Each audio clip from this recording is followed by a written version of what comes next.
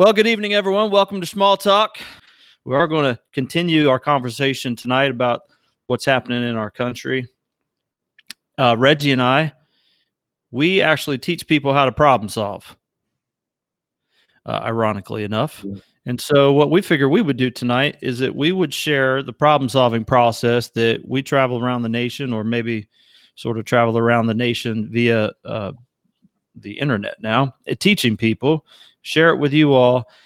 And this might give everyone a glimpse into this whole situation that we're looking at in our country from two different people's points of view. So that's kind of where we're headed tonight.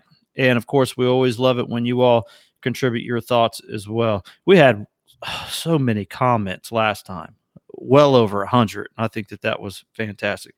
We also went like an hour and 47 minutes or something like that. So yeah, we ain't doing that tonight. I know, man. We said we weren't going to do it the last time either. I really don't want to do it tonight. We were both really, really tired before, but yeah. So we do this show together, and so unlike a lot of those people out there doing shows that are just sitting there talking by themselves, you know, we hold each other accountable, or we go back and forth with each other.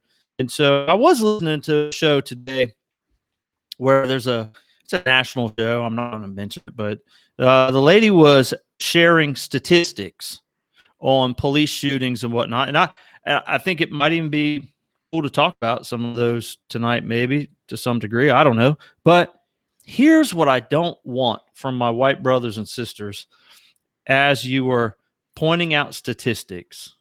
Let me just start here. I hate to even say this because I don't want to sound virtue signaling. I don't want to sound like I'm the word police, because that stuff makes me want to stick my finger down my throat. And I know that people are not necessarily coming at this with ill intentions, but I just kind of feel rubbed the wrong way when I hear my white brothers and sisters talk about statistics and ask the question, how big of a problem is this?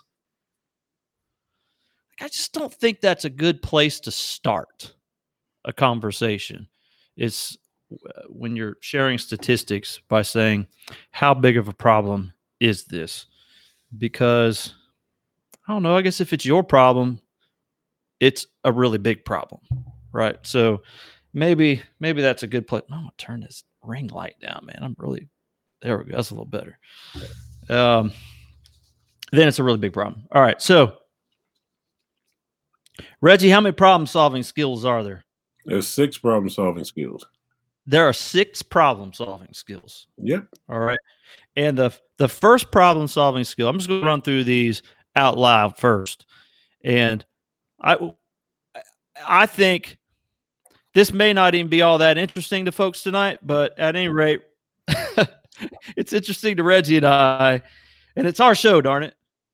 Actually, I'm going to find a way to get Reggie's name on the show before you know it. And we think this will be helpful, and we hope that you will as well. But the first skill of problem solving, if you're going to solve a problem, is to stop and think.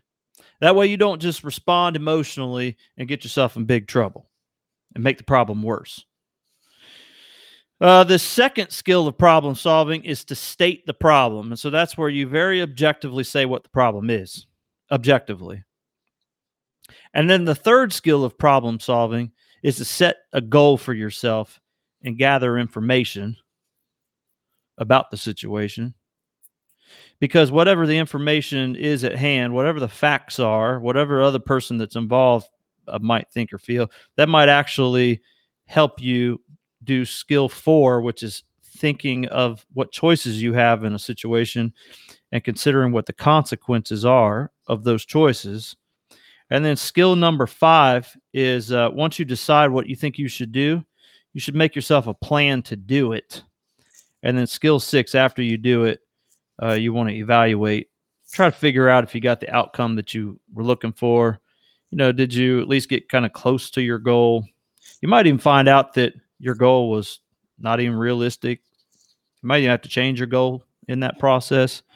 All right, so we don't want to get too far into the woods here, or to the weeds, and we probably won't go through every single step in an exhaustive manner, but I want to hit some highlights here. Okay, so Reggie, the problems that we have going on in the country right now, there's many different angles, that I could take on this. All right, you want me to show these slides? All right, I'm going to try to pull this up. There's many different angles I could take, right? Because I could single out, well, the problem is George Floyd died. He was murdered. I don't want to say he died. He was murdered at the hands of a cop. We say that's the problem.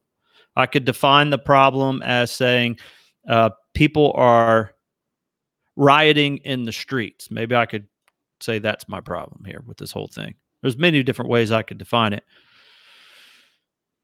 So the way I'm going to define it is I'm going to focus in on, if you're wondering why I sound the way I do right now, I'm trying to do a couple things at once. I'm trying to pull up some slides here. The way I'm going to define this is by saying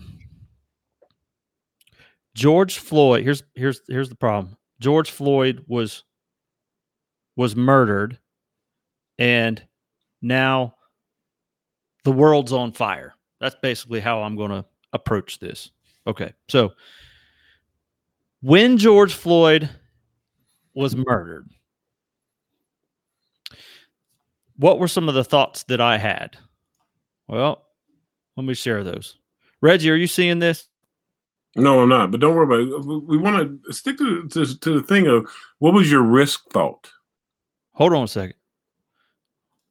All right, I can't show the slides here. All right, so it don't matter. I'll walk. Yeah. You walk me through it.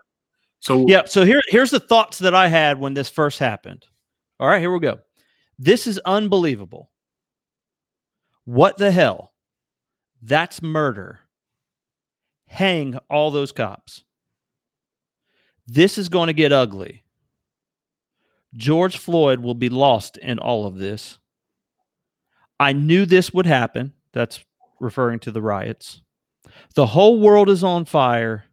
This is hopeless.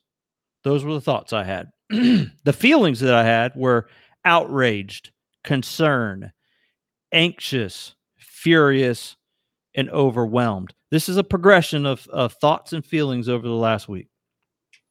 And then what physical reactions did I show? Like when I watch this whole thing go down, like my heart starts racing, my head aches, and I feel tense about the whole situation. So if I sum all of that up in the second skill of problem solving, I put all that together in a problem statement, I'm going to clearly, objectively state what I think the problem is here from my point of view. I would say this. I feel hopeless because people are fighting and dying in the streets. And my risk reaction, what am I at risk to do, is to say something unhelpful. So that's what do you have to say about that so far, Reg? Any thoughts or questions? Well, I want to go back to the first stop and think thing, and yep.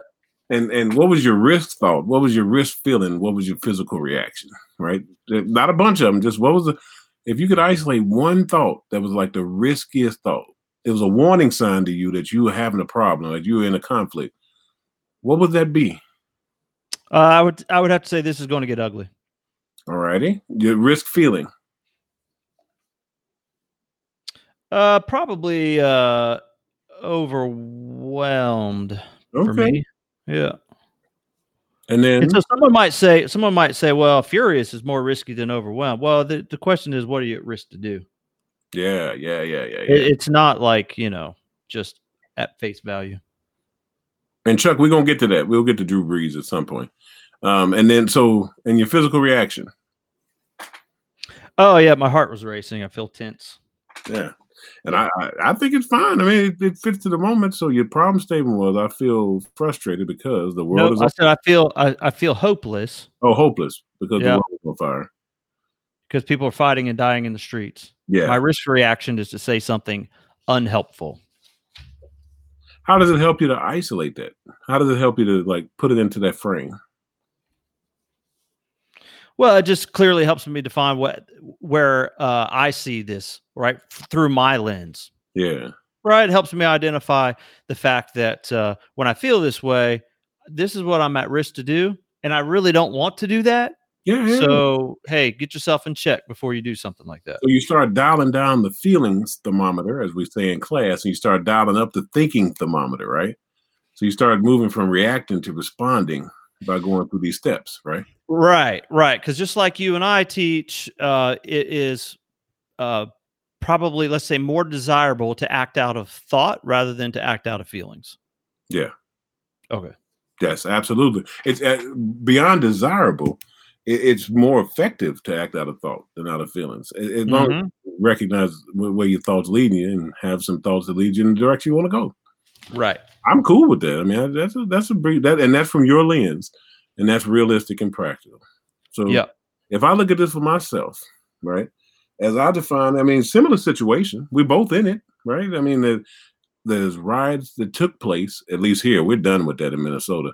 We moved on. We had to we buried a young man today, and we're moving forward and trying to find solutions. So, but there were riots that took place. There was a murder that took place. There was vitriol from all sides that took place, right? So that's kind of the overarching situation. But if I had to narrow it down to the problem, right? The event that conflicted with my beliefs that led to a problem for me. Right? We got that whole problem solving, the whole conflict cycle. So first you have a problem, then you have some thoughts and feelings, you got action, you got consequences. For me, the event that really kind of set it off was the minimization. Oh, sorry, that's the wrong word. The redirection, the quick redirection of the focus of the events, right? And what I mean is, it didn't take but a couple of days for it to go from a murder to this ain't right, and talking about the lady who got beat up, and Lord knows I feel that lady. I don't feel her pain, but she has my sympathy. It was a real quick shift to that, and then like things like I told you today, the what do you call it, the George Floyd challenge. Oh, yes. Yeah, stuff like that. I mean, that creates a problem for me because it conflicts with my value system, and so I'm in there, right? So, and I won't go through a range of thoughts. I'll just limit it to my risk thought. My risk thought in that situation is these folks are racist. Why is that a risk? Well, it's a warning sign for me because if I think you're being racist, I got to get at you, right? I'm gonna have to do something. So that's my risk thought, that these people are racist. My risk feeling actually is terrified because I can't control the situation, right?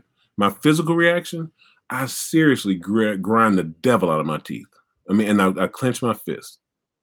For me, that is a warning sign. Like it's an indicator that I'm in a problem situation when I start grinding my teeth and clenching my fist, right? Okay, so if you sum all of that up into a problem statement, what would that sound like for you?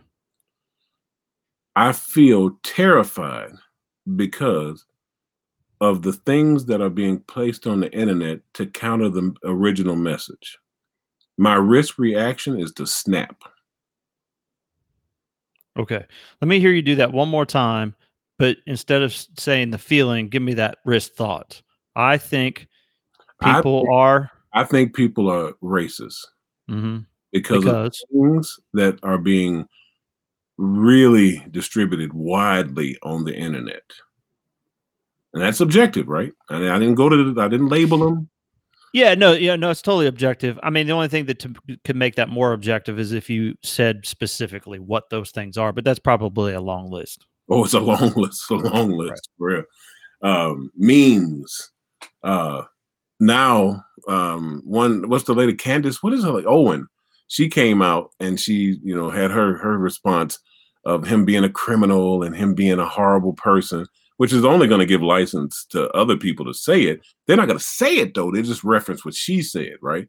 So, I mean, things like that, all those different things, which is a complete and total redirection, right? It's a flip to ensure that folks can't come together. But that's not being objective. Sorry, but you asked for examples. I gave you some examples. The George Floyd challenge, where you got young white kids recreating the situation where one friend will lay on the ground with his hands behind his back, another one will get in the position of the officer and then they'll smile and make jokes. I mean, there's even some videos and stuff doing that too.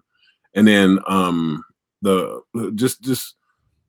seems like there's a need among some people to make sure that this message is extinguished. The riots did a good job of redirecting everything, but that gave people agency to move away from. I mean, we ain't talking about how bad the riots was anymore because they're gone.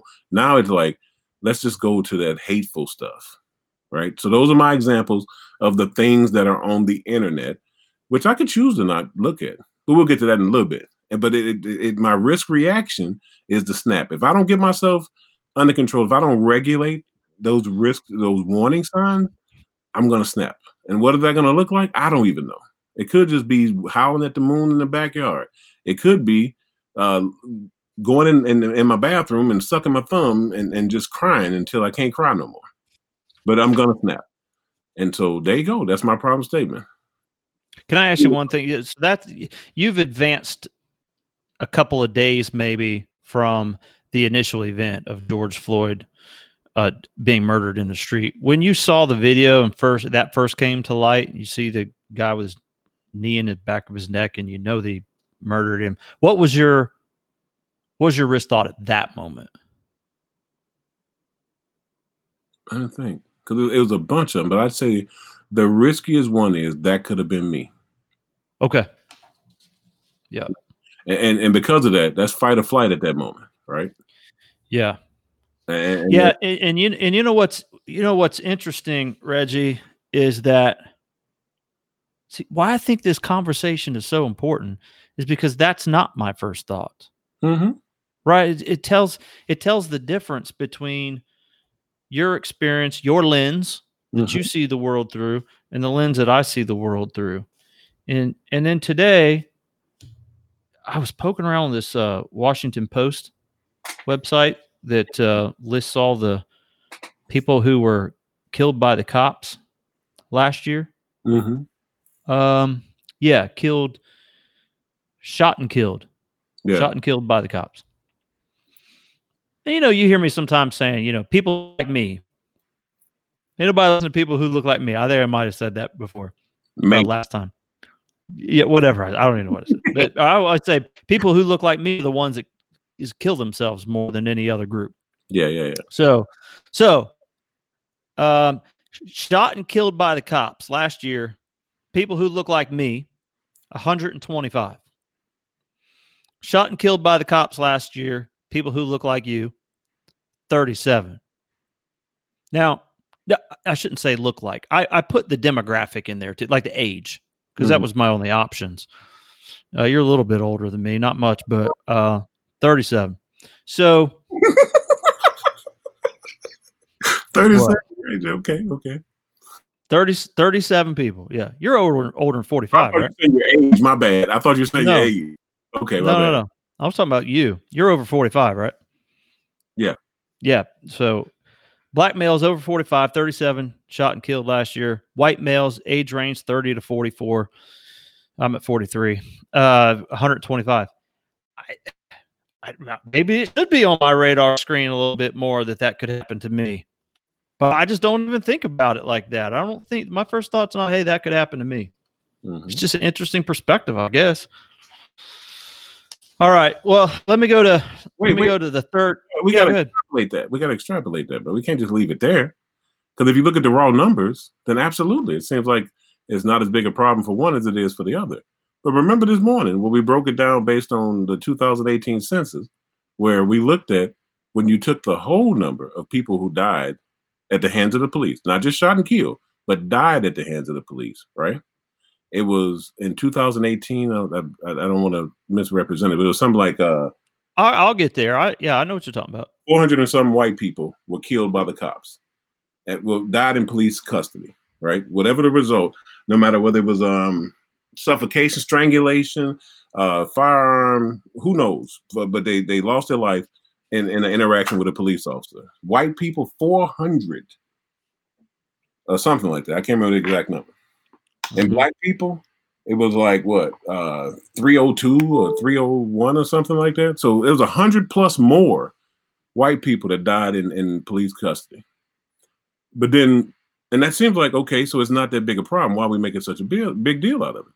And when you really look at it in the ratio to the census we looked at, comparing that to the overall, not just gender, but just people, the overall number, I think we came out with like 23, 21, 22 or 23%, like not percent, 0.00023% of white people are killed in the hands of the cops, right? You remember that from this morning? Yes. Let me try to. You probably got the number. Yeah, let me just try to clarify this a little bit. Now, I went off that Washington Post site, and but the numbers actually came out the same. Okay, the Washington Post site, this is a little bit of a different statistic, but it still makes the same point. Yeah, and then when you look at, so it's like 0.0030 zeros, and then 21 or 22. Yeah. So let me give this to everybody. Okay. So this is 2019 statistics. There's 328 million people in our country. 251 million are white at 76.5%. And there's roughly 44 million black, 13.4%. Okay. So now if we do the math on what percentage of white people are shot and killed who are unarmed. This is where it's a little bit different, but the statistic still comes out the same, Reggie. White unarmed people shot and killed by the cops. 0.002 of 1% of the whole population. Of white. 0.002 of 1%. For Black Americans shot and killed who are unarmed, shot and killed by the cops, it's 6. I'm doing some rounding here, actually, to just make this simple, and it's going in the favor, actually, of more black being shot. But it's the math's still good. 6 and 10 thousandths. 6 10,000ths of 1% of 1%. 6 10,000ths of 1%. So what that boils down to in the raw numbers, out of 251 million white people, 376 are shot by the cops and killed, and they're unarmed at the time. And out of 44 million black Americans, 236 of them in 2019 were shot and killed when they were,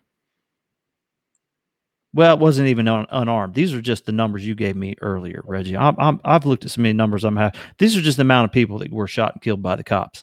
Now, what was different about the numbers is you added strangulation and some other stuff in there. Yeah. But the numbers are still the same. So what I don't like, I don't want people to just say, there's two different ways to look at this. Don't just say, well, how big of a problem is this? I mean, we can look and say 6 10,000ths of 1%. But it's not helpful to say, well, how big of a problem is that? The other way to look at this is by comparison.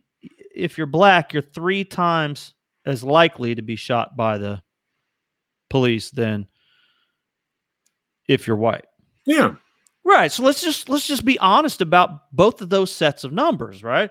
We could say, well, that's the heck, man. That is what's going on there. Why is it 3 times as many?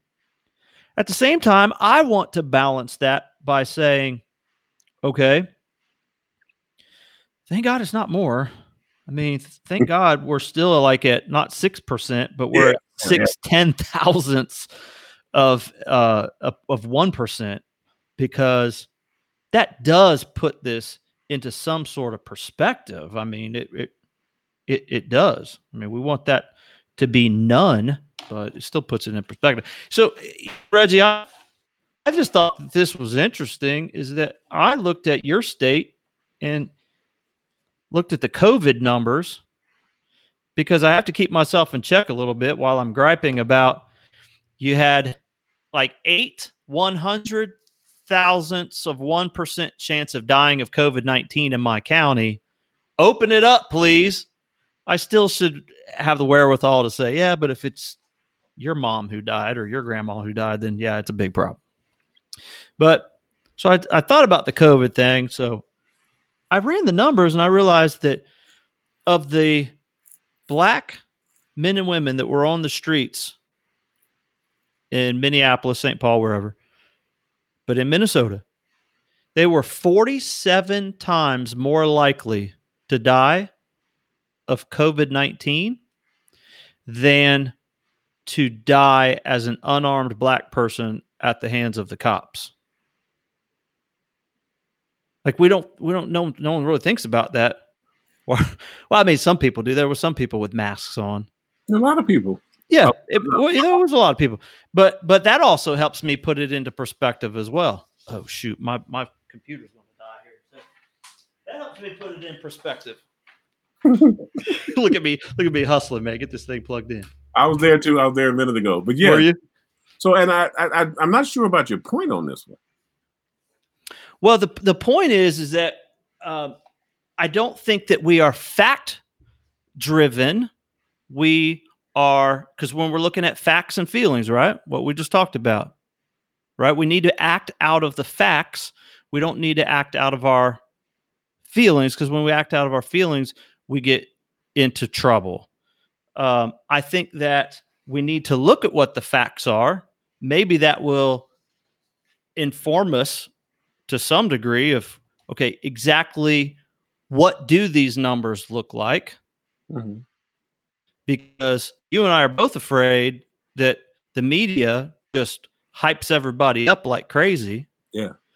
So let's really look at what the facts are, but at the same time, no matter what those facts are, when it hits home, let's have some empathy for the people that it's hitting home to. Yes, sir. Yes, sir. That's my point.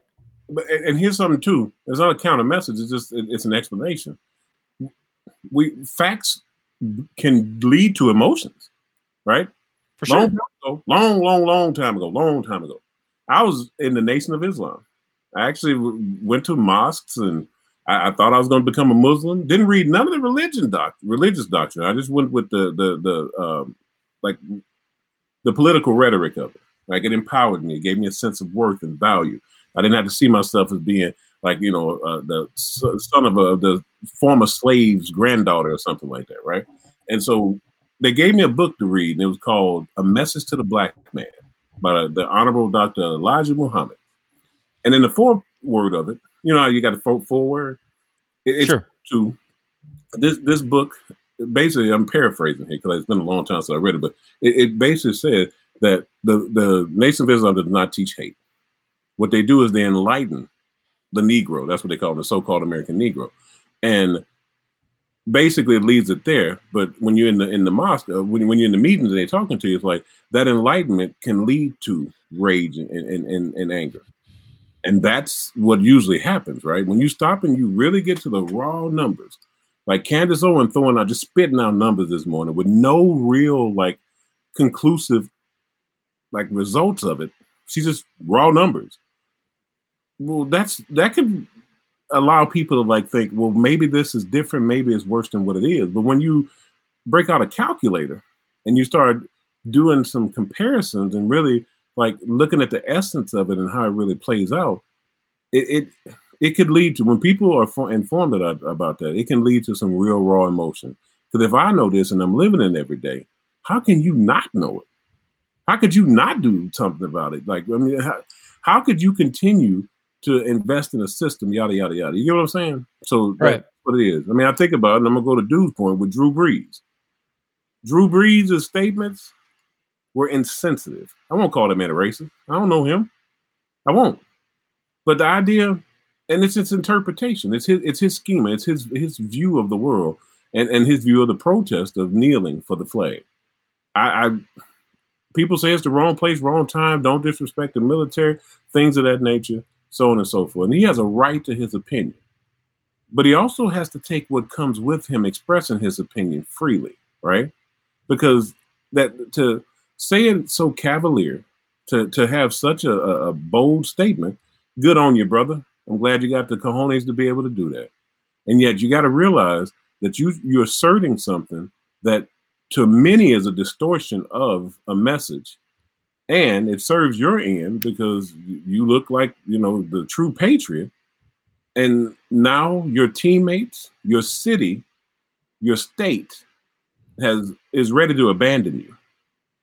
Well, He had a right to say what he said, and what he said is real for him. But yet he got to own whatever come with it. My brother say all the time, same thing, make you laugh, make you cry.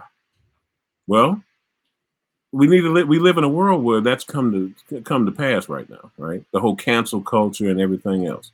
It makes people afraid to say things. It makes people afraid to have conversations like we do. But the thing that throws me off is this need for some people right now to have a counter message to the message of equality, right? So I got to put out something. I might, the Black Lives Matter might say something, or I don't know, just a regular African American advocate may say something, and then there's a need for like this. And I don't even know what it is. Maybe somebody can explain it to me in the chat. But there's this need to counter it. You know what I mean? Well, I think that people generally feel a need to counter if they feel that they in some way are being attacked themselves. If not, then I don't know why they would. I don't know why they would even get into the fray. I was just trying to find actually what he said. So here's what he said. Mm-hmm. I love and respect my teammates, and I stand right there with them in regards to fighting for racial equality and justice.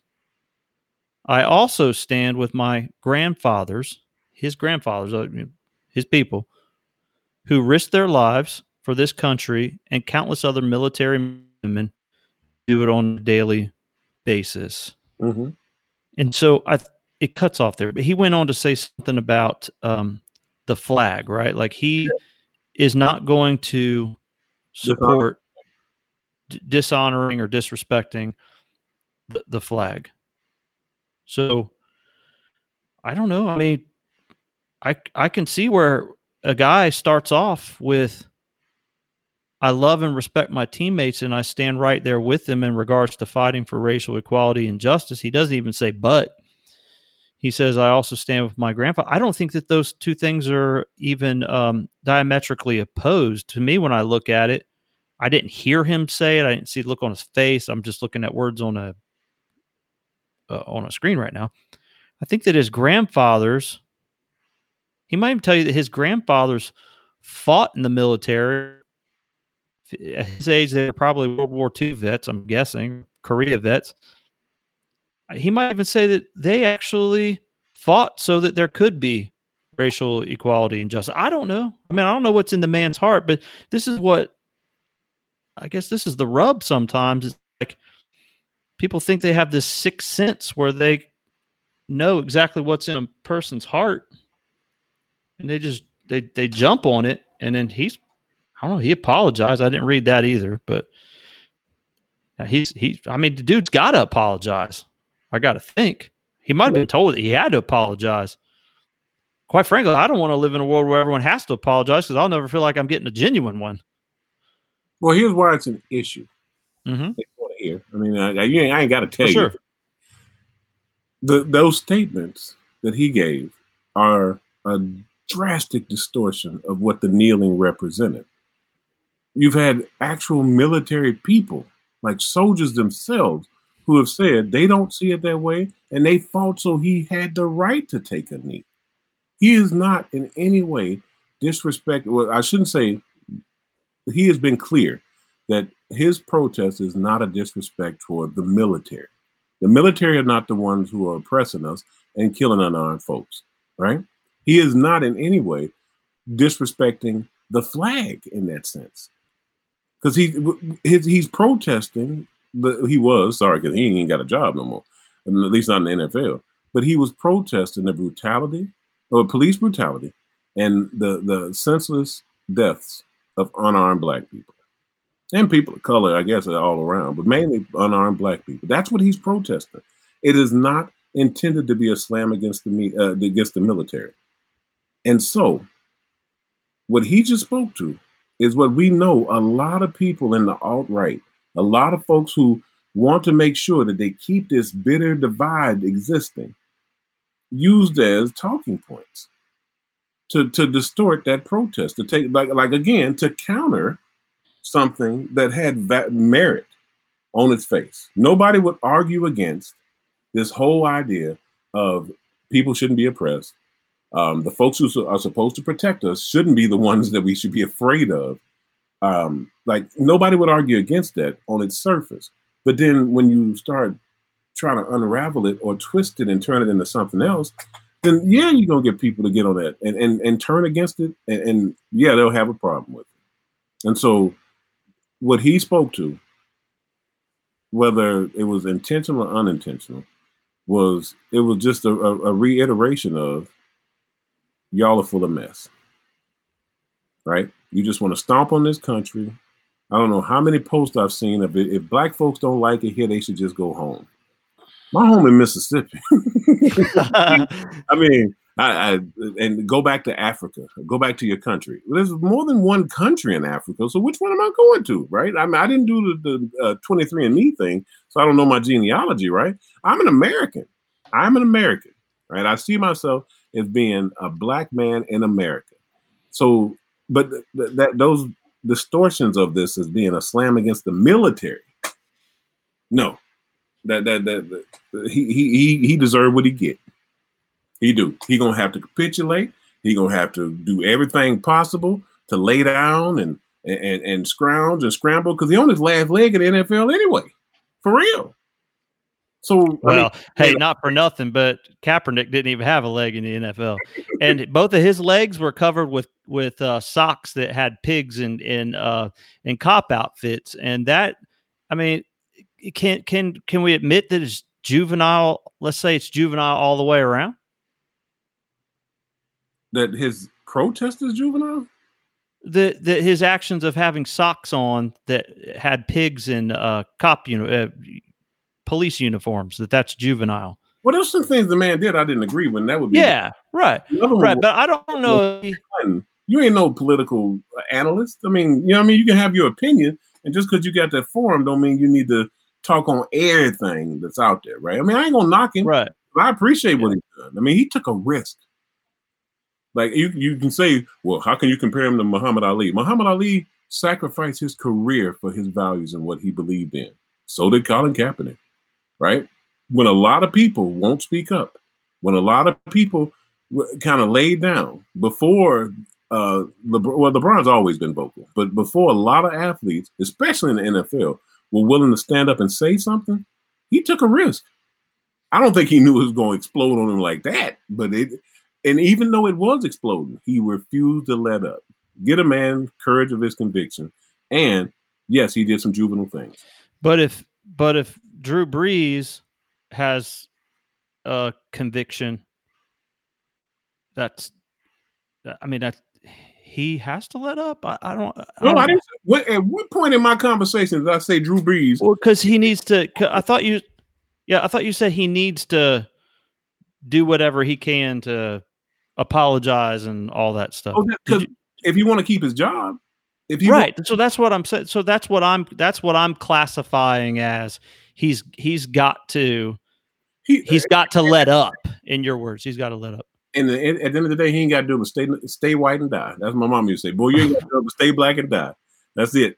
And that's on him. But it's a choice he's going to have to make because he has alienated his teammates. He has alienated a significant portion of his city and his state by his statements, just like Colin Kaepernick did. Now, he got a choice to make. Either he will apologize, which he has, and it's not really an apology because we talked about this before when they took away when you take away step one, the ability for you to make the decision of whether or not you want to apologize, you're not really apologizing, right? So, but it's his choice. If I misspoke, let me clarify. All right, that man ain't got to do nothing. He can continue down the path he on. And hey, it took some courage for him to run his mouth like that and say what he said. Rock with it, brother. But again, the same thing make you laugh often makes you cry. And so whatever comes with that, cool.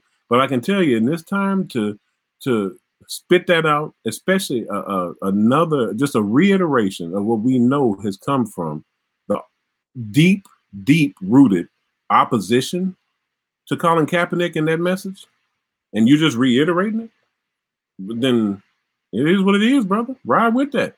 Everybody get a chance to voice whatever they want to voice. You just got to take whatever comes with it. And I think that's the issue that's happening in our country right now. For years, and even now to a great degree, there's not many consequences for your actions, right? We talk about cancel culture, but that don't hit everybody. It just hit a few, right? Some political folks, some folks out there in the public, and those stories get made big.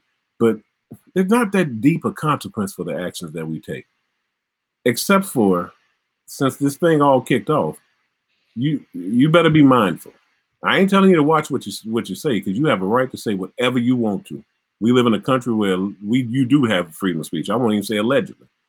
It's just you got to recognize that it's got a consequence, both good and bad. As long as you're comfortable with that consequence, whatever floats your boat, make mine sail. So that's what I think about Drew Brees. More power to you, brother. Just take whatever comes. And I feel awkward that he come out and he apologized, because it's not, it's not sincere. If he was thinking that way, then why did he say what he said in the first place, right? I don't think in less than a 24-hour span he had some revelation. I'm going to tell you what the revelation was. His star receivers were in his chest online. Many of them unfollowed him in social media. Which, by the way, I really hope that people that I work with or people that I do life with, they don't like something I say, I hope to God they would tell me. Oh, they told him? I definitely, no.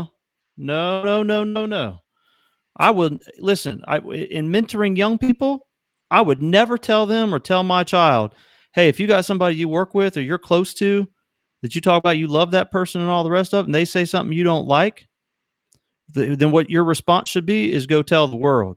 You don't do that. You go tell that person. You go tell the person. You don't go tell the world.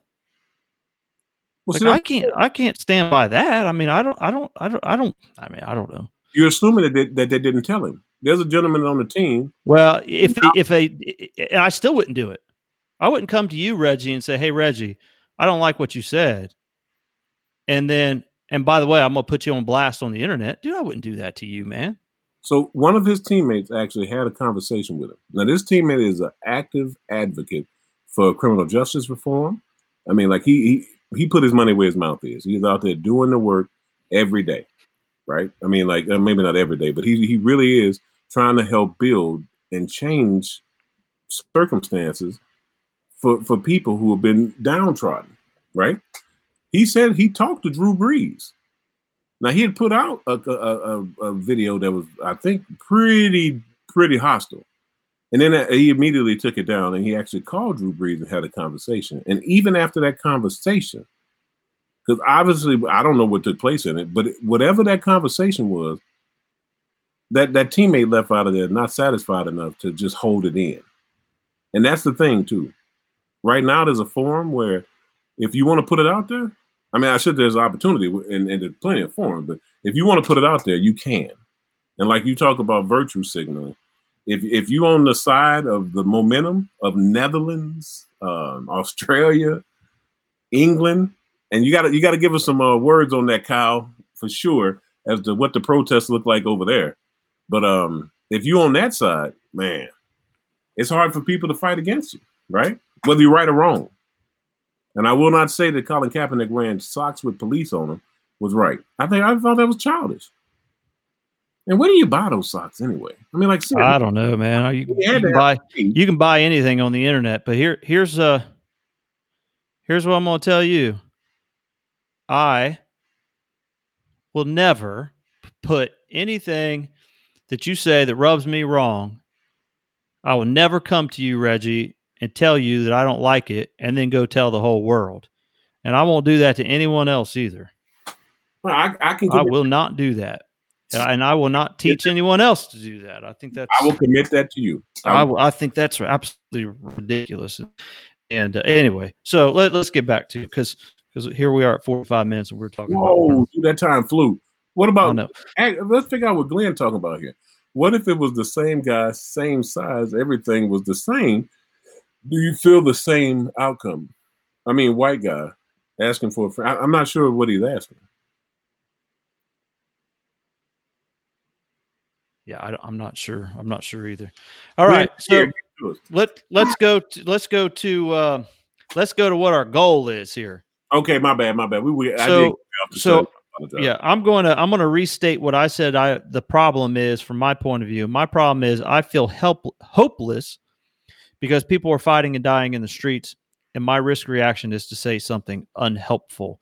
So my goal here is I want to be a part of the solution, but I don't want to be accused of being racist. All right. So what's your that goal? Because the goal can state what you want to happen and what you don't want to happen, right? Right. So that's what I did. It needs to be realistic. Yep. It means it's something attainable within your wheelhouse, and it needs to be positive where it doesn't hurt or harm anybody else.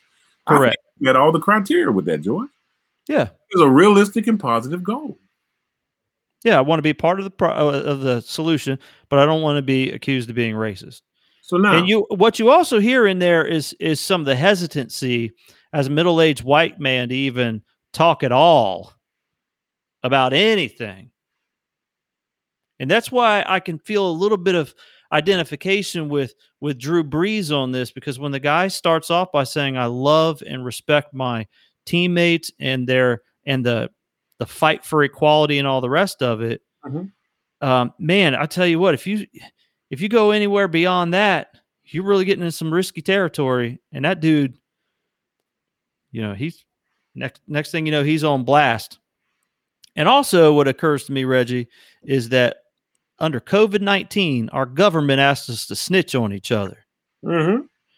And that whole spirit has just went right on into this whole debacle. Because if someone says anything you don't like, man, they're screenshotting comments and reposting them and all the rest of it. I watched today, actually, a lady that was on and watched and made some comments on Tuesday night.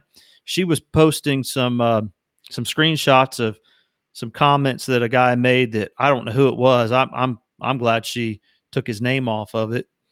But man, he was making some abhorrent, ridiculous comments. Like it was bad. No need to. No, I'm not going to repeat it. I don't want it to come out of my mouth. But yeah, I mean, but we're putting out there for the world now.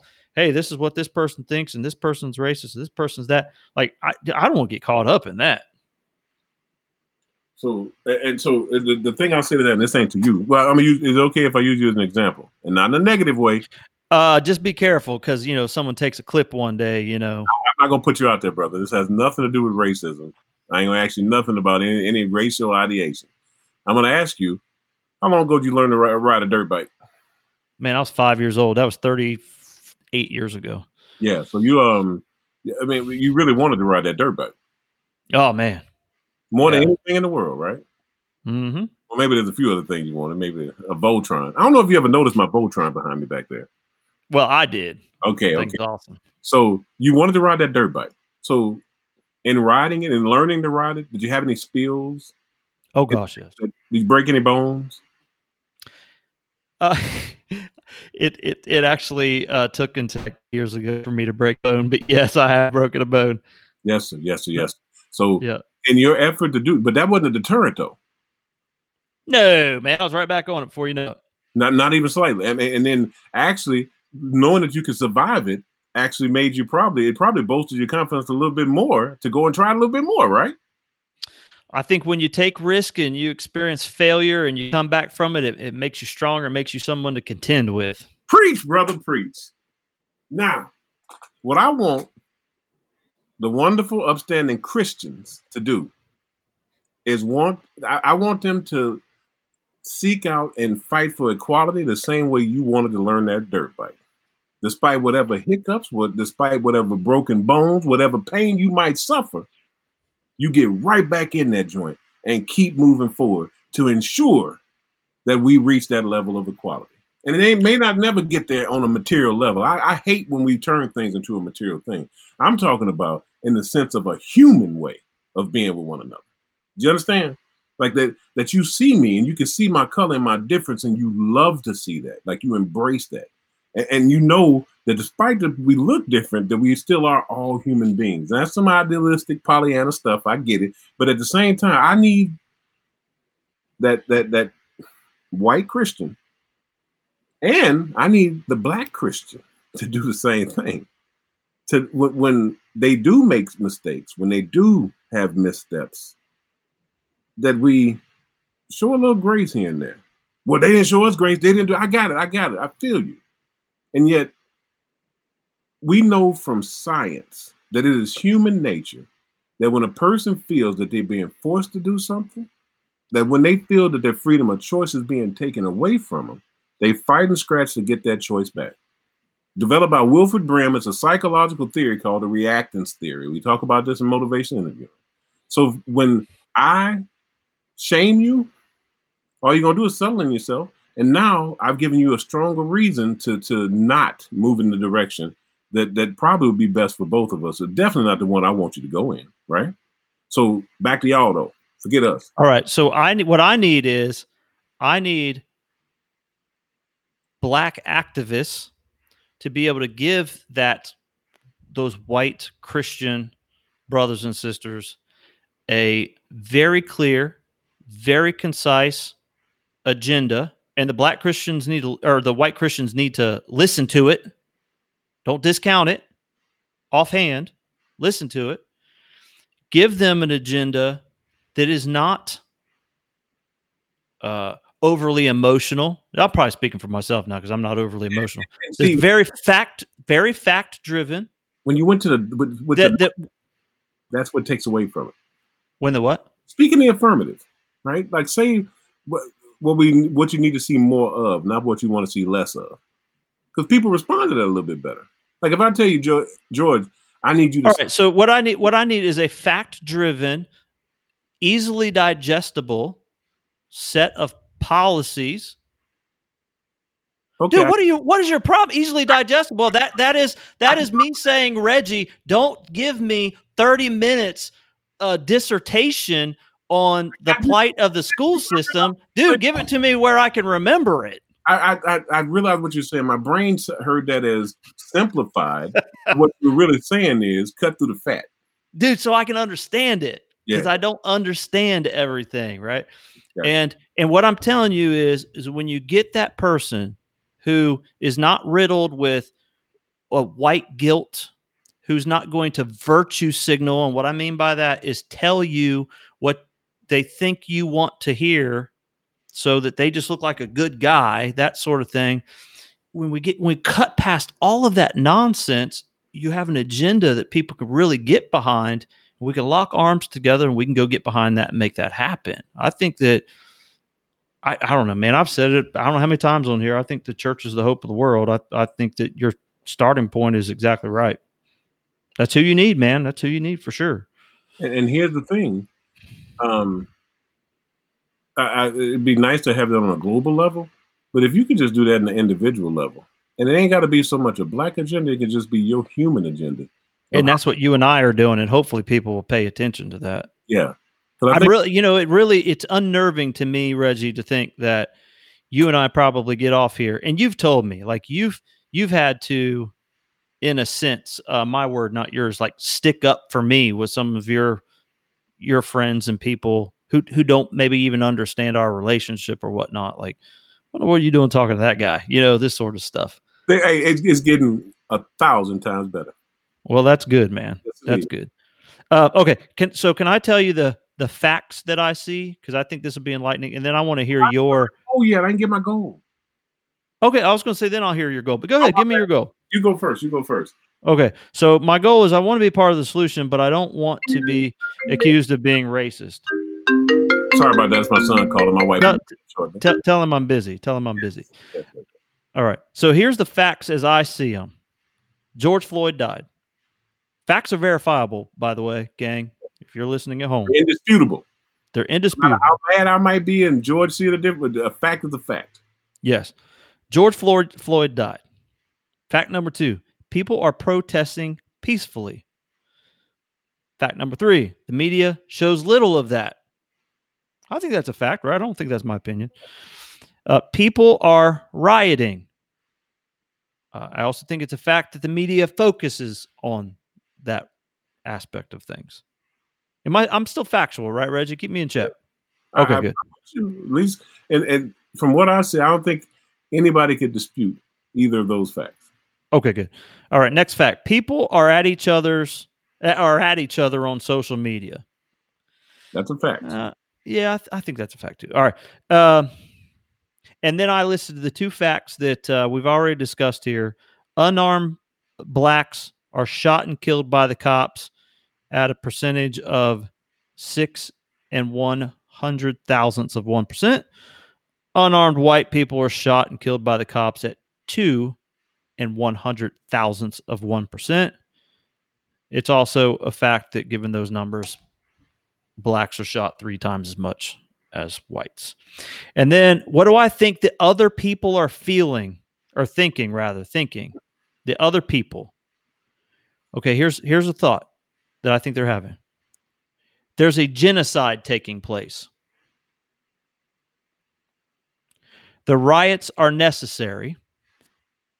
This will result in positive change. The problem is white privilege. That's what I think other people are thinking. Now, we could break down into who are these other people. I mean, there's a whole variety of folks. It's too many to name. What's that? Too many to name. I mean, you got to. Yeah, there's way too many to name. Yeah. And how do I think the other people are feeling? I think they feel hurt, terrorized, angry, and enraged. All right.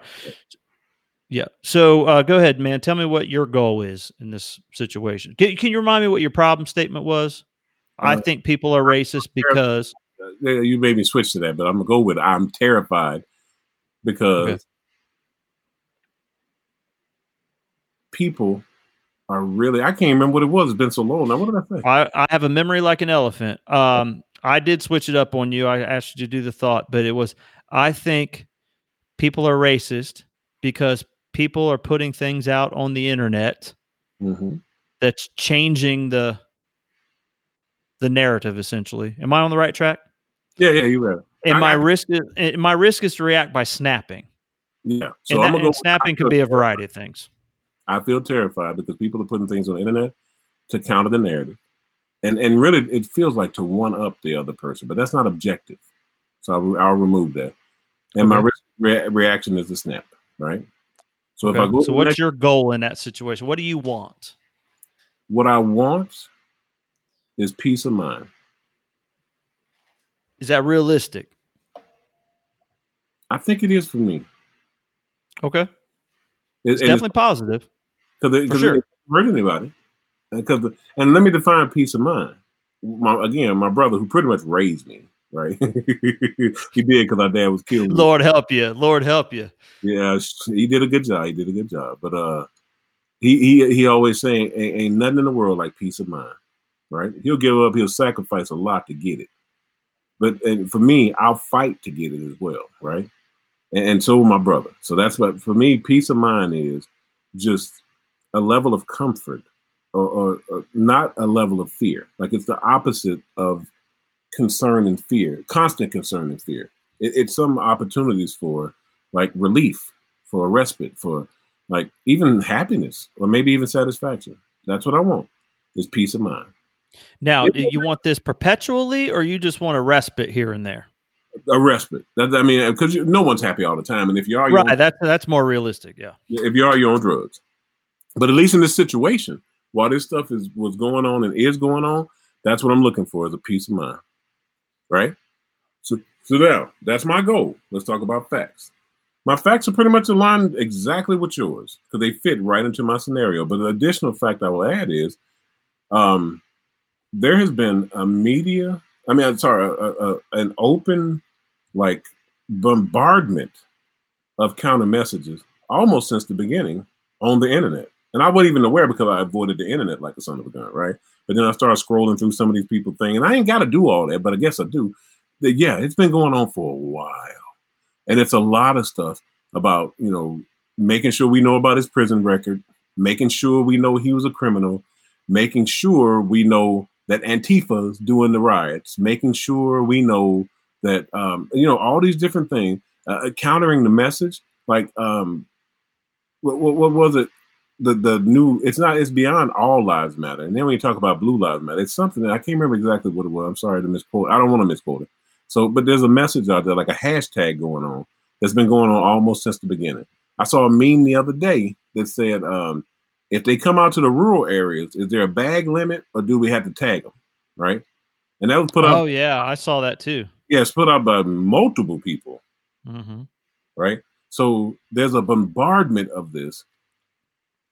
And another fact is that everyone seems to be reacting to it. Okay, you're pushing the limits on fact right there, but yeah, I help me. That's what that's your thought. I mean, your thought is that, all right. I can take that out there. So those are my facts. What I think the other people are thinking, I think they're thinking, this y'all making too much out of this. Y'all wouldn't do this if it was a white guy. There's no way that white people would be doing that. What I think they're feeling is disgusted. I think they're angry, but I also think they're scared. So there you go. That would be my step 4. Step 3, sorry, of getting information, setting the goal and gathering information. What do you think? You know what I'm scared of in this moment? I'm scared that I'm not going to live long enough to see the day that when we talk about the statistic of people being shot and killed by cops when they're unarmed, like we were talking about earlier, that we just talk about people being shot and killed unarmed by the cops.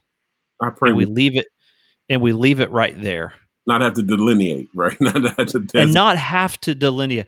I mean, Cedric said it on the last podcast. I'll just try to draw a little parallel. Like when he said the black agenda should be the American agenda.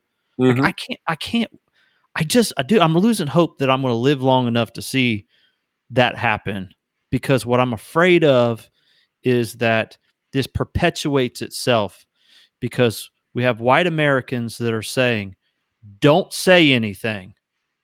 Do not say a word, because if you do, look what happens to you if you say anything. And the masses disagree with it. You will go the way of Drew Brees, and you will go the way of this one, that one, and the other one. So don't say anything. And the problem with not saying anything, Reggie, is it leads you to the point where we are right now. Like when you say to me sometimes, oh, people are just as racist. We just don't know it. Right? So I want to actually hear what we need dialogue, but I'm afraid white people are going to tell their kids, don't say anything.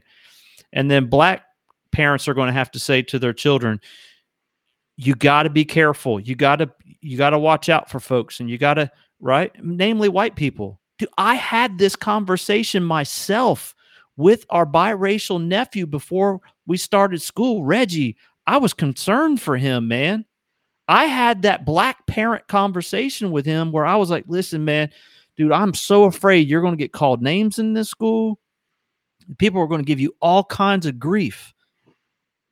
And you're going to have to be, dude, you're going to have to do what you got to do to not get yourself wrapped up and in trouble over that. You got to let me know, dude. And what's frustrating sometimes, even though like it might have been a joke when I see things like, oh, he's at a 3 and Reggie, you're at a 20. What strikes me in that moment is, damn it, you don't know my story. You don't even know that I've had to have that conversation. You know what I mean? Like we don't, I don't know, man. We just jump to conclusions. Like we have this sixth sense where we just know the intent and the heart. Man, only Jesus knows that stuff, man. And so I'm afraid I'm not going to live long enough to see that nonsense go away, because we're perpetuating it. And actually, it's like that writing reflex, Reggie, where we try to get people right for the best reasons. I think we're perpetuating some of that, and we're doing it for the right reasons. Like, I don't want my kids to post something, even if it's not from a bad place, where it's going to get them totally crucified on the internet. I have to have that conversation with my nephew before he goes to school, because it's in his best interest. You see what I'm saying? I want to make that situation work out, but I'm afraid in the end, I've lived both sides of that. Having a biracial kid I'm responsible for, and having the kid that's, and let's face it, when you're biracial, I mean, you're black. That's the way the world's going to treat you. Pretty much. I mean, That's my perspective. I mean, hell, I hope I ain't in trouble for saying that, but that's the way I see it. And you know what? You need people. Huh? You're not gonna be in trouble for that. What you need people.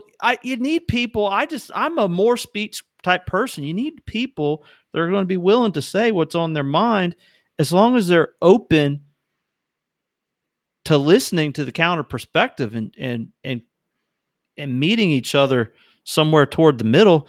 Both in you and I, through our friendship, both of us, and we ain't going to talk about the ways, because we're going to try to be good around company and keep our reputations, right? But both of us have moved toward each other on some issues. That is for sure, man, because we go through this exercise all the time. All right. But wait, I want to say this. You said what you're afraid of. I'll tell you what my hope is. What my hope is that the next time this happens, and you can bet it's probably going to happen again. The next time it happens, that when the protest starts, that them patriots that went to that Capitol and told them folks to reopen this thing so we can start making a living again, that those same patriots are standing right there with me. That they're the front wave. They're the front line when it's time to protest. That they see that you ain't got to sit there and feel sorry for me or feel my struggle, none of that. But you know what right is right and wrong is wrong. And you know salt from sugar. You know salt from sugar, doggone it. My hope is that the next time that them patriots that went to storm Capitol to speak for their freedoms will bring that same energy and them same rifles to the next protest. And not in some violent tip, not in any way, shape, or form do I mean that. But come and stand with us and let your voice be heard. And even if you don't say nothing, be my megaphone. Let me speak through your presence. That's my hope. I know it can happen. It did happen. When my son went to that protest, he told you about that, didn't he? Oh, yeah. There was many patriots out there, and I call them patriots, with their rifles in their hands, because that's what they call themselves, right? They're with their rifles in their hands, walking with the protesters. And you know what happened. I ain't gonna go into detail, but my son told you what he witnessed, and he talked to one of them men too, didn't he? Mm-hmm. What happened? Tell us, Reggie, what happened? The cops kicked him out of the protest. Yep. So there was a moment there when those people, when everybody was together, literally. Man, that's why how much I harp on. Armed white people out of the protest, even though they were supporting what the protesters were doing, not the riots, but the protests. I've never seen I said last time, I've never seen our country more united around this issue until bricks started flying. I will be right there with you, but I'm here to tell you, Reggie, if this happens up there in your neck of the woods, I'm headed to the house. We head to the house at nightfall when the bricks start flying and them crazy white folk come out called Antifa and whomever else they are. I'm out of there. I'm getting too old for that. Hey, I'm gonna tell you, if those same patriots were standing with us, I don't think it ever would have got to there. If they weren't shuffled out of the conversation by the folks that were organizing or trying to build some restraint within, trying to control that. If they were there the whole time, I don't know if we'd ever got to there. That's just my perspective. I could be wrong. Right? All right. So let me tell you what my choices are, and then we're going to wrap this up. Okay. So what choices do I have to meet my goal of I want to be part of the solution, but I don't want to be accused of being racist? And I've defined this problem as I feel hopeless because people are fighting and dying in the streets, and my risk reaction is to say something unhelpful. What are my choices and consequences in this situation? Well, choice number 1, talk it through with Reggie. Choice number 2, keep my thoughts to myself. And number 3, just share my thoughts with like the people in my own house. And I would say that ultimately, those are 3. Okay, I could go on, but those are 3. Let's just keep it there. My choice that I would choose to get to my goal is actually kind of 1 and 3. Talk it through with Reggie. and share what my thoughts are with my family. There you go. Yeah. So that I think will give me the best shot of being part of the solution, but not being called racist, because you ain't going to call me. Well, you might. I don't know, but I probably will, and then you'll just jump down my throat on the back end. Ain't nothing wrong with it. Right. All right, so my choices in this situation is just to shut up, don't say anything. Another choice: stop going on the internet. Stop trolling. I don't really comment anything, but stop searching for it. Right? I mean, because if you look for it, you're gonna find it. Another choice is I could just snap. I can go off and just become that guy who, when I get calls from friends who want to talk to me, I could become that hostile, angry, like rage-filled person that's in me, and just find ways to shame them and put them down and mess with them. Or, I mean, and my fourth one is that I could keep sending my message and realize what I can and can't control, but hold faith that ultimately we have it in us to do this, to be better. So when I think about it, I'm gonna do 2 and 4. I'm not going anywhere near the internet anymore. Nowhere. I mean, I'm gonna be on it, but like no more searching out Ben Shapiro. I actually unfollowed him. You might not believe I actually followed him. I believe it. I follow all kinds of people that spew nonsense. The Mike gentleman. I'm just gonna unfollow him. Oh, Michael Knowles. You're just gonna unfollow the Daily Wire. Yeah, I'm just gonna unfollow. Well, actually, I can keep following. I'm just not gonna open Twitter. I just like seeing people's. I just like to see what the other side's saying. I mean, that's why I do it. I really want to. I don't want to just hear what somebody told me they said. I want to hear it directly and make my own assumption. Because sometimes they make some pretty cool points, I think. But in other times, like I told you, they're just pseudo intellectuals, right? But anyway, and when it comes to the whole idea of like keep moving forward and keep speaking what I believe is going to bring us together and have faith, that I'm gonna rock with that. And so when my friends ask me what can I do, I'll tell you what you can do. I've said this on each show since this thing started. When you see something, say something. TSA, every biased and racist person, black or white, that you see, tell them we don't do that. That won't take us anywhere. If somebody tries to join in, bring you into their mess, like the dude at the DMV for you, just like you did, tell them, no, I don't get down like that. You can do whatever you want to do, but that ain't how I get down. And if all the people who I believe, at least my hope is, that exist, who aren't really on the fence about it, they just unsure until somebody shame them, and then they start going up that spectrum a little bit. If all those people shut that down in their presence, when it happens, like I said, after a while, those people will realize how few they are. Because silence is tantamount to complicity, right?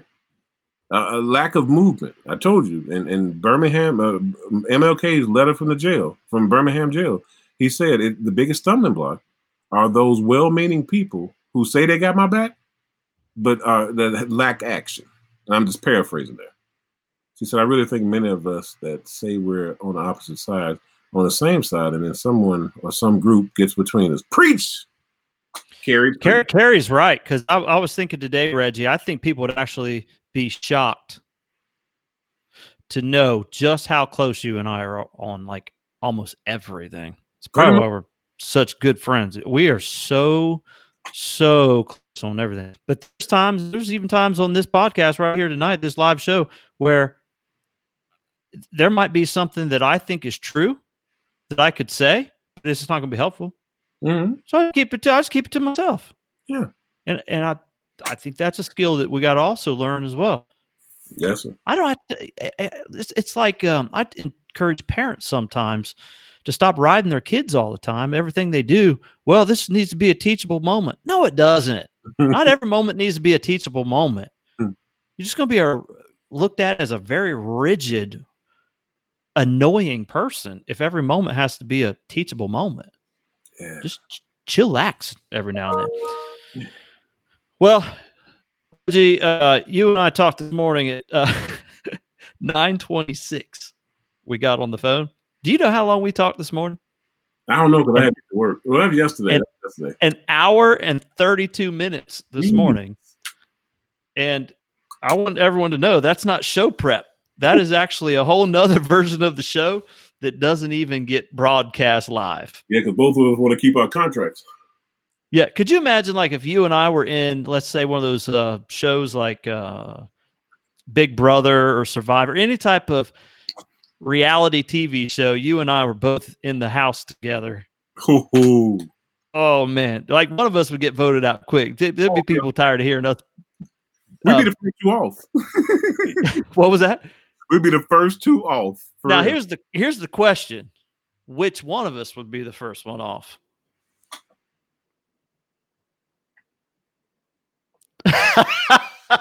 I like that. That's a whole nother. Hey, if we talk about that, then this thing will double in time, so we don't have time to talk about that. Yeah. Hey, I do want everyone to know, though, that Reggie and I are trying to find a way, especially after all the COVID-19 nonsense has calmed down. We're looking for a way to get Reggie and his lovely wife to come down and visit Chateau Schmaltalk in Inverness, Florida. And so when you come down, there's a couple things I want to do. One of those things is I think it'd be so cool if we had like a coffee house sort of discussion live with people. I don't know. Maybe we could get 4 or 5 people there. I don't know. We'll see. And do the show live and get people's feedback. I think that'd be pretty amazing. That would be cool. That would be cool.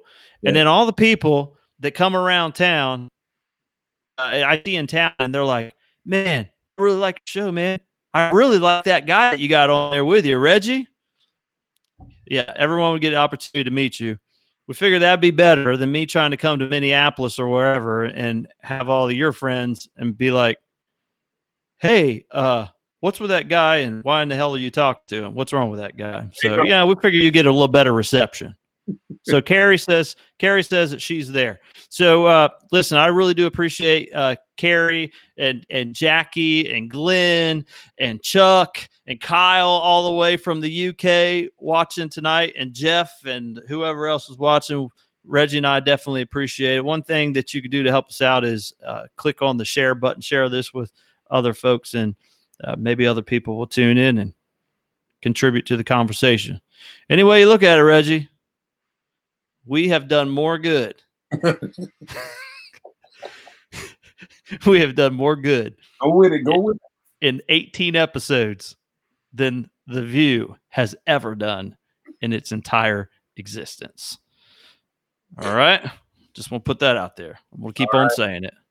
All right. And there's Shannon. Mark and Shannon. Appreciate you all paying attention. And I need to be clear about that. Mark Elliott that is my road dog, man. We worked together for about 2.5 years in like semi-administrative positions, and just that is a good man. I'm coming, Mark. I'm coming down there to South Fork, because he got this big old house on a bunch of land down in the country. I'm coming to South Fork, brother. South Fork. What state is that in? Is that up there in Minnesota? Oh yeah, really, it's in Hastings, Minnesota, which is about 21 miles away. About 31 miles away from here. But yeah, he's done some. He's a cool dude. I had a hard time in my life, and of all the people who I thought was close with me, who I thought was down for me, that little rascal, and he's a little short rascal. I ain't gonna make him mad, but he was the only one initially and didn't matter what color they were, that reached out to me and has done his best to maintain a relationship with me. And that was years ago. I mean, years, seriously. And by the way, he a white dude. Yeah, the profile pic's a little small for where I'm at, but I was kind of gathering that. Yeah. So the thing about that is good comes in all shapes, sizes, and colors. And really, if you open your heart, you'll find it.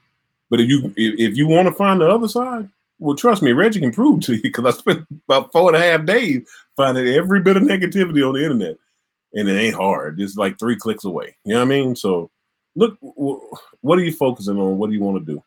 And patriots, with your Second Amendment rights, at the next one, because you know it's going to be another. Get there with us, man. Get there before us. We'll tell you the agenda once we show up. You know what I mean? All right, I'll be there, and I'll bring some Patriots with me.